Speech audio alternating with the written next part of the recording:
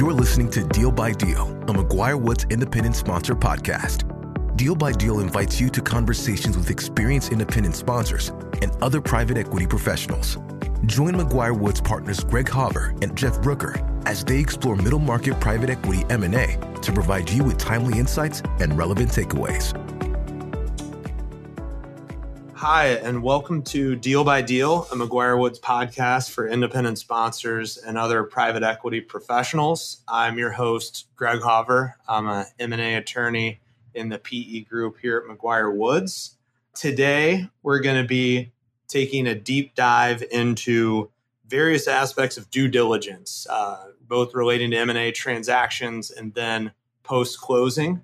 So this could be categorized as one of our kind of M&A toolkit episodes. So we hope you find this really helpful. I'm happy to be joined today by Cathleen Hughes of Kroll. And I want to, in a second, kick it over to her to give an intro. Cathleen, welcome. Can you tell us a little bit about yourself and about Kroll? Sure. Cathleen Hughes. I am a director in the corporate finance group at Kroll. I'm in the M&A group with particular focus on financial sponsor coverage. So we work with a variety of sponsors, primarily doing M&A buy and sell side work, transaction advisory services, and a whole array of other services that we'll get into as we go on. Great. Good deal. Yeah. So we've done podcasts about, equity term sheets and LOIs and other kind of strategic considerations around M&A. And I think that due diligence, and as a buyer, your approach to due diligence is an equally strategic decision, both before entering into the deal and after. So before we go into the menu of, what are the latest and greatest due diligence options, which Kathleen will walk us through, just to set the stage. There's all sorts of different transactions from an M&A perspective, and there's different probably levels of due diligence that you might want to do with respect to those.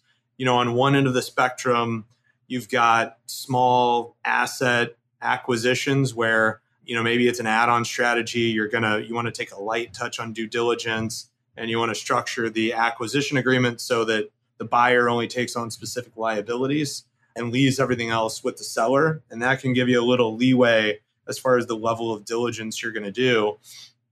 On the other end of the spectrum, you've got large competitive processes where, a seller is going to say, I'm going to sell you the equity of this business, of this large, complex business. And you as a buyer are going to step into the shoes of all the pre-closing liabilities because you're the new owner. And, you can either buyer go get a rep and warranty insurance policy, or you can, on the furthest end of the spectrum, you buyer can sort of self-insure and trust your diligence and turn over every stone. And maybe you don't have to go get rep and warranty insurance, but the seller is not going to stand behind any liabilities with respect to that business. And so between, those two ends of the spectrum, there's all sorts of strategic decisions. So that's one component of it. And then just to set the stage for Kathleen a bit more, as an M&A person, I kind of think about due diligence as, just what's going to get me from here to closing. And there's kind of several tranches of that, like initial structuring diligence, and then, confirmatory diligence, et cetera.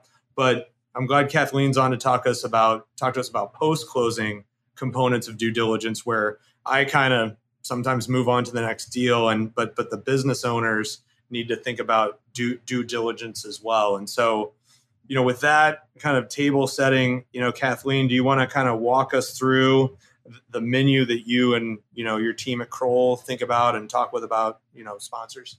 Yeah. And let's back up too, and let me give you kind of an overview of Kroll, the firm. Sure. And it can kind of help you understand the offerings and the products that we work with clients today on.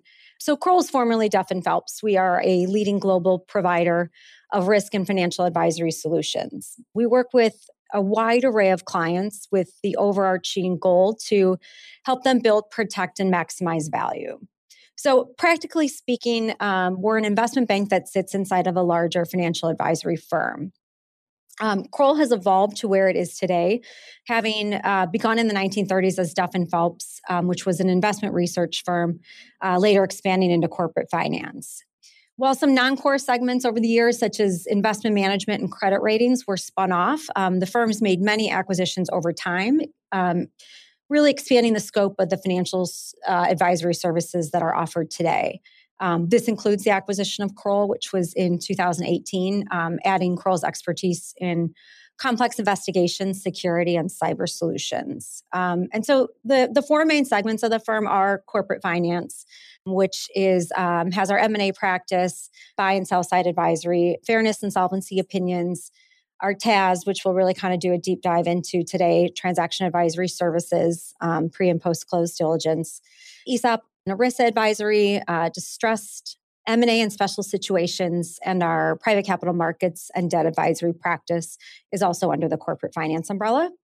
Our valuation practice provides valuation and consulting for financial reporting, tax, investment, and risk management purposes. We have our governance, risk, and investigations and disputes practice. And last, our business service practice, which manages complex legal and business solutions. This includes our prime clerk restructuring, class action administration, mass tort administration, as well as kind of issuer agency and trustee services. So Great. If we kind of think of where the world is today, we've been operating in this highly volatile and uncertain business landscape for some time, which really requires financial sponsors, I think, to be just as focused on preserving existing value as they have been focused on maximizing value. And with kind of the evolution of the world, risks associated with M&A deals have evolved as well. And these risks include those that can be discovered pre-transaction, as well as risks that may not exist at the outset, but can require some continual monitoring post-close in order to mitigate the emergence of such risks. And with sort of the evolution of risks, I think the evolution of technology has really helped facilitate some additional risks that didn't used to come into play. And these can come into play at any stage during a deal life cycle. So I think protecting against such risks require really an even more robust and sophisticated digital solution. And what are some of those new risks that have come up over the last couple of years, kind of arising from technology and innovations? Well, cyber is a big one. Cyber risks can sometimes crop up as an unintended consequence to a system migration, a cloud migration, various other things, not just necessarily a hacker trying to get in the system. But I think cyber is one of the biggest risks that has really cropped up that didn't used to exist.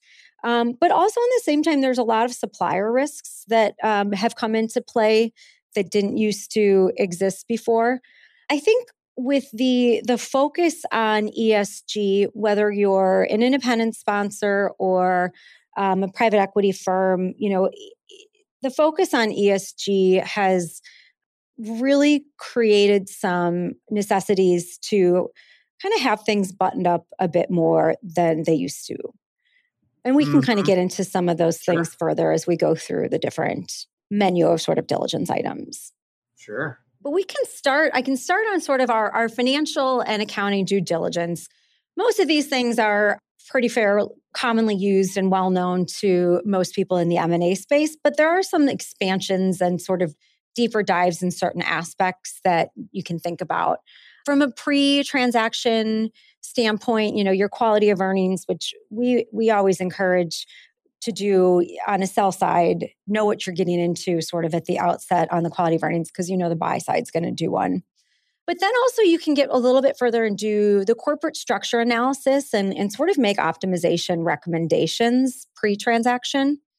It's really important as well to look at the financial reporting and systems, to review those, evaluate if they're robust enough to provide the data that will be needed for the transaction, and as well as make sort of recommendations of where a buyer might identify that they're falling short, where improvements might need to be made. And it can also come into play with sort of purchase price elements, in that if it's not a very robust system and significant investment is going to be needed to make those systems more robust, it can certainly come into play a little bit from a valuation perspective.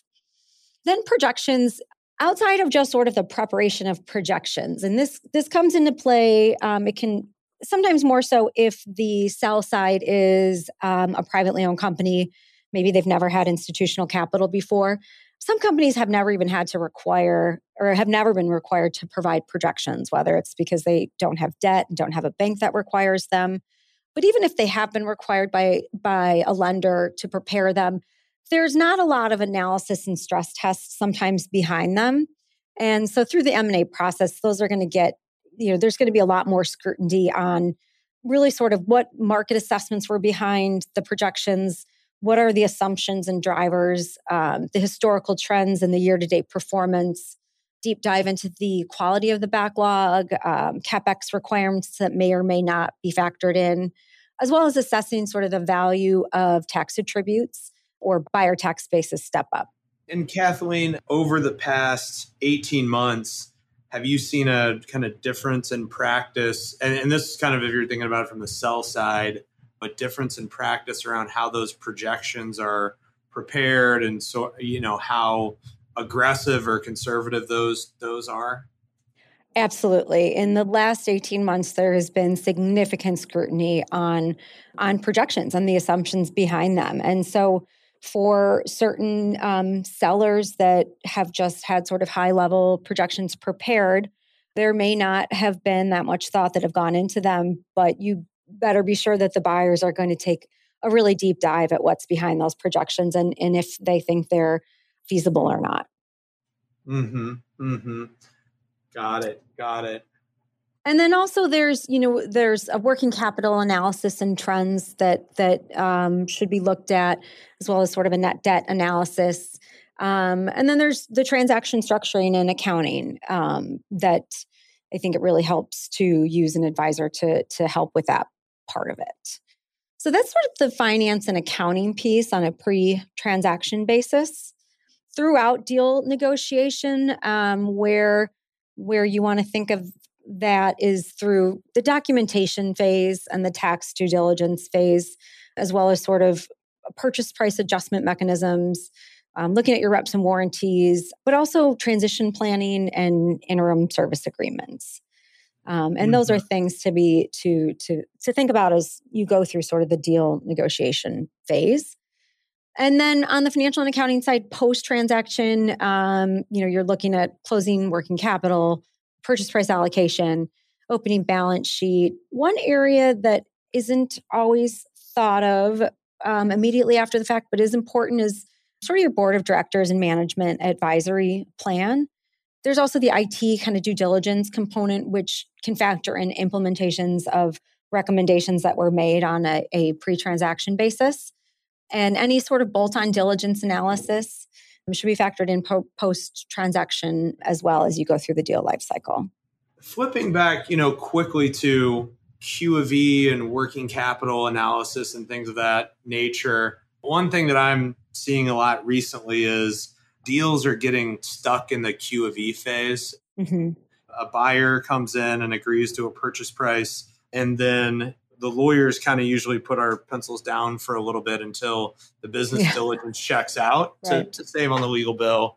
But I'm seeing a lot more, haggling, frankly, around purchase price, around the Q of E not checking out.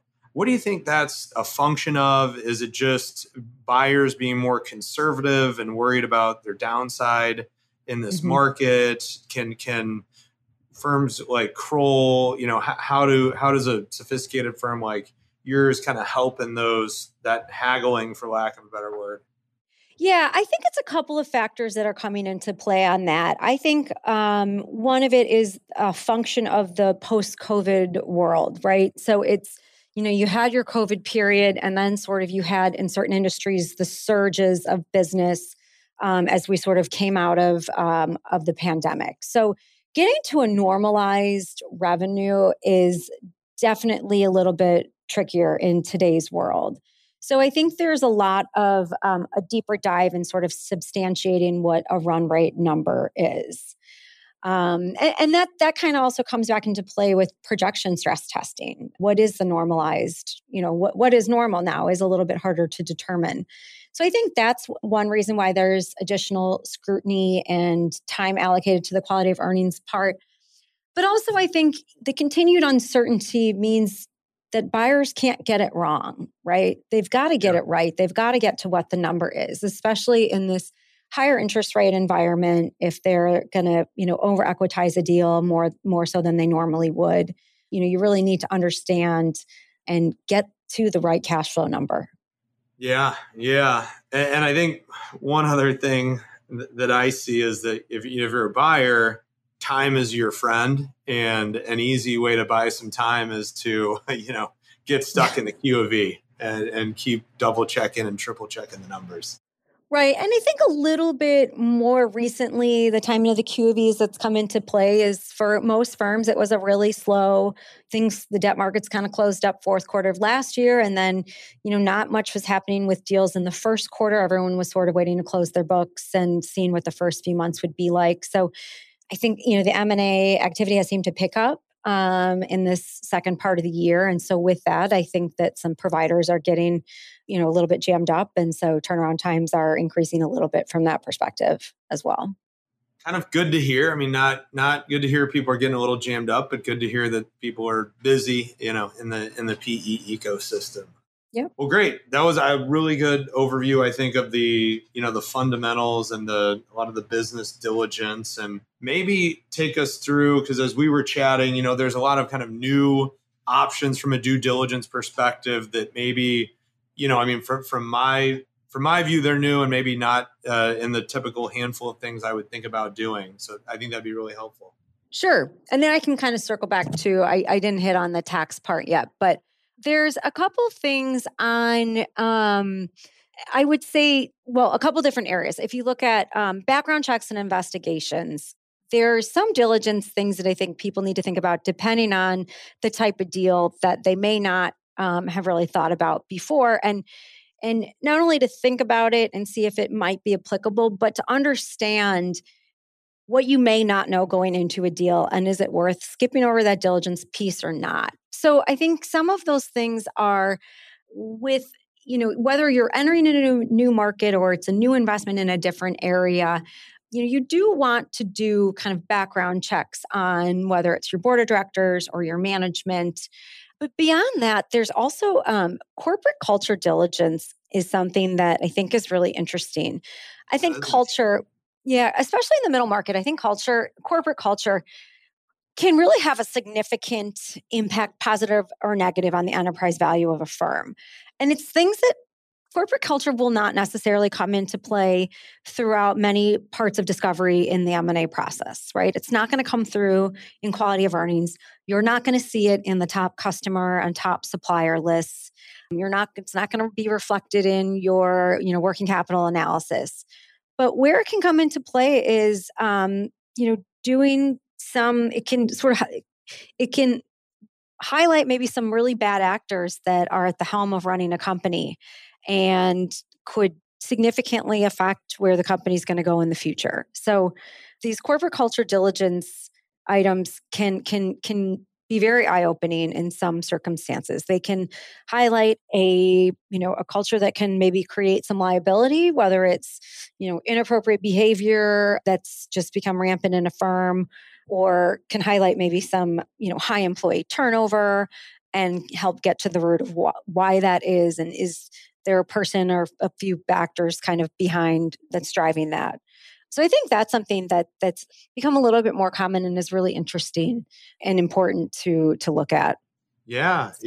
I mean, it's something that you may not, pick up on with a steak dinner with the founder, Right. and the typical diligence, but, going a little bit deeper, that's really interesting.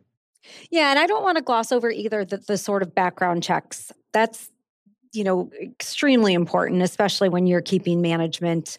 If management's going to stay on through a transaction, that should not be something that is overlooked in a transaction. Sure. No, totally. And from what I understand of Kroll, that's a big part of the heritage of Kroll, right? Is Yes. doing investigations and things of that nature. Yes. Yep. Correct. Then I can kind of hit on some other areas. Obviously, kind of newer is the cyber component.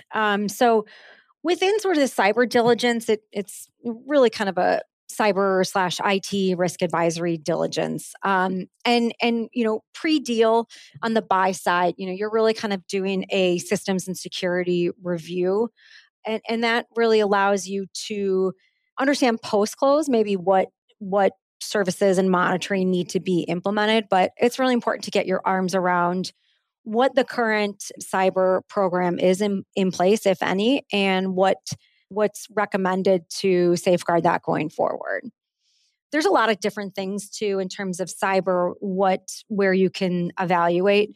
You can evaluate just high level systems and what they currently have in place. You can do penetration testing and see how robust systems are. The fact is, most cases, if hackers are going to try to get in, they will, but it's what hurdles will they have to go through first. So you really want to have an understanding of what's in place or what needs to be in place for that. And then there's also evaluating, should this be a managed outsource process, and what would that look like? Mm-hmm, mm-hmm. And this may be too deep in the weeds, but how does the cyber diligence interact with cyber insurance coverage, which I'm not very conversant in? I would assume a big piece of it is also getting some insurance coverage around that. Yeah, and that's not an area I'm super well versed in. It's my hunch that on the cyber insurance, there wasn't as much diligence done on what the current systems in place were or are. But if it hasn't been a huge consideration in the past, I would think it has to be going forward. Mm-hmm, it seems very basic from a risk perspective. Mm-hmm, mm-hmm.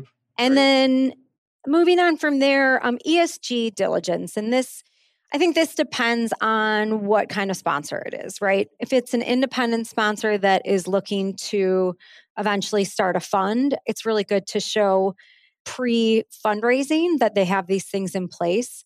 I actually read in the Wall, I think it was in the Wall, I can't remember where I read it yesterday though, that actually some LPs are tying carried interest to ESG or ESG metrics being hit, which I thought was interesting. It was always sort of a nice to have and really encouraged, but not necessarily a financial metric tied to it. But with the ESG part, I think sometimes it's more on a post-transaction basis, but from a diligence perspective, it's looking at reviewing policies. Is there a policy in place? If not, what post-transaction, might go to the top of the list of things that you want to look at implementing. And there's great strategic advisors that can help craft a policy. But then it also takes it, a step further, and that policy also can kind of sketch out investment strategy and improvement plans going forward. This affects everything from the environmental side to the social and governance side, and supply chain reviews often come into play with those.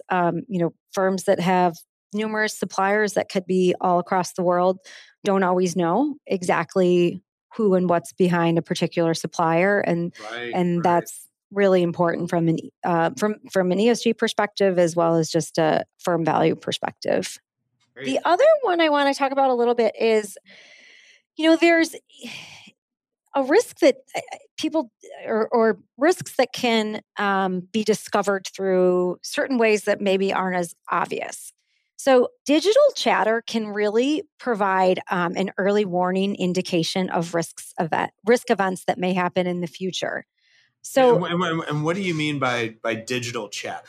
So digital chatter. So a lot of times within the surface and the deep and dark web, you can pick up a lot of chatter that can indicate of a risk that's going to emerge in about 6 months' time. I think there's sort of a standard lead time where chatter is detected prior to a risk event happening. And this could either be fraudulent activity, human rights accusations, conflicts of interest coming out, breach reports, business disruption events. But specific to Kroll, so a big part of our business has become sort of this tech and digitally enabled solution. And one of those solutions is it's really a risk detection system. And it takes artificial intelligence combined with human intelligence and through this surface, deep and dark web monitoring to kind of monitor the digital chatter. Interesting. That is really interesting. I haven't seen that on a deal, but wow, yeah, to the extent you can get ahead of something like that. And anything AI is certainly the hot topic these days. So yes, and important though it's AI combined with our human intelligence. That I think the combination of those two and sort of the historical data that we have on these things makes it a really powerful tool. Any other items on the menu to run through? I think those are really a couple of other things. So one other thing that can be thought of pre-post close, this could be on a pre-post deal basis or on a buy-sell side engagement. So when you look at, this is more particular to industries, consumer, industrial, or technology industries.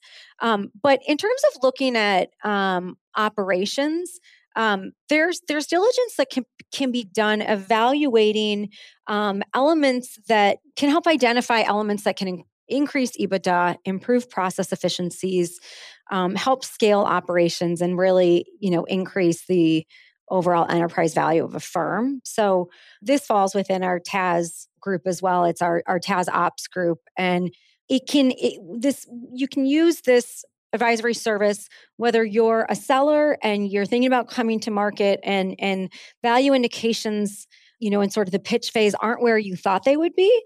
And it can kind of be a deeper dive into why and where improvements can be made to get them to where you would like them to be. Or it can be on a buy side in looking at, if certain metrics are below industry standards, why that is, and if there are concrete things that can be identified to help bring those up. So it can, we can look at things from an operational performance perspective, whether it's a supplier analysis and streamlining purchasing, or maybe operational improvements that can be identified and cost savings quantified with those. Automation identification can be a big one. And those things are very, I think they're very identifiable and quantifiable. So what investment would need to be made to automate a process, and what, return would result from doing that. So that's another thing to think about pre or post close from a diligence perspective. Yeah. It's interesting. If you're a seller, you want to do all of that analysis and make sure you get credit for it from the bidders. And if you're a buyer, you may want to keep that in your back pocket and, make sure that, hopefully other bidders weren't as smart as you and don't see those synergies. And right. Probably, goes to the broader point of, and appreciate you laying out all of these different options that, information is powerful as you're trying to figure out what you're going to bid for a company, what you're going to sell a company for. And, this was super informative to go through all the latest and greatest options of what's out there. Because again, from a legal perspective, I kind of have my narrow things I look at, but this is really helpful. Any other, kind of parting thoughts or ideas for, our listeners who might be buyers or sellers? Yeah, I think as you look at the menu of diligence items, you don't want to be penny wise and pound foolish. And I think going into things eyes wide open, more, like you said, more information is powerful and can really help not just kind of protect value, but it can help get to the right negotiation. And more information and data can help you do that better. Great. Well, Kathleen, appreciate your time and the insights from you and your team at Kroll. Really appreciate it. Thanks, Greg.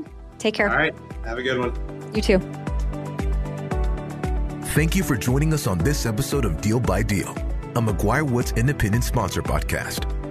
To learn more about today's discussion and our commitment to the independent sponsor community, please visit our website at mcguirewoods.com. We look forward to hearing from you. This podcast was recorded and is being made available by McGuire Woods for informational purposes only. By accessing this podcast, you acknowledge that McGuire Woods makes no warranty, guarantee, or representation as to the accuracy or sufficiency of the information featured in the podcast. The views, information, or opinions expressed during this podcast series are solely those of the individuals involved and do not necessarily reflect those of McGuire Woods. This podcast should not be used as a substitute for competent legal advice from a licensed professional attorney in your state and should not be construed as an offer to make or consider any investment or course of action.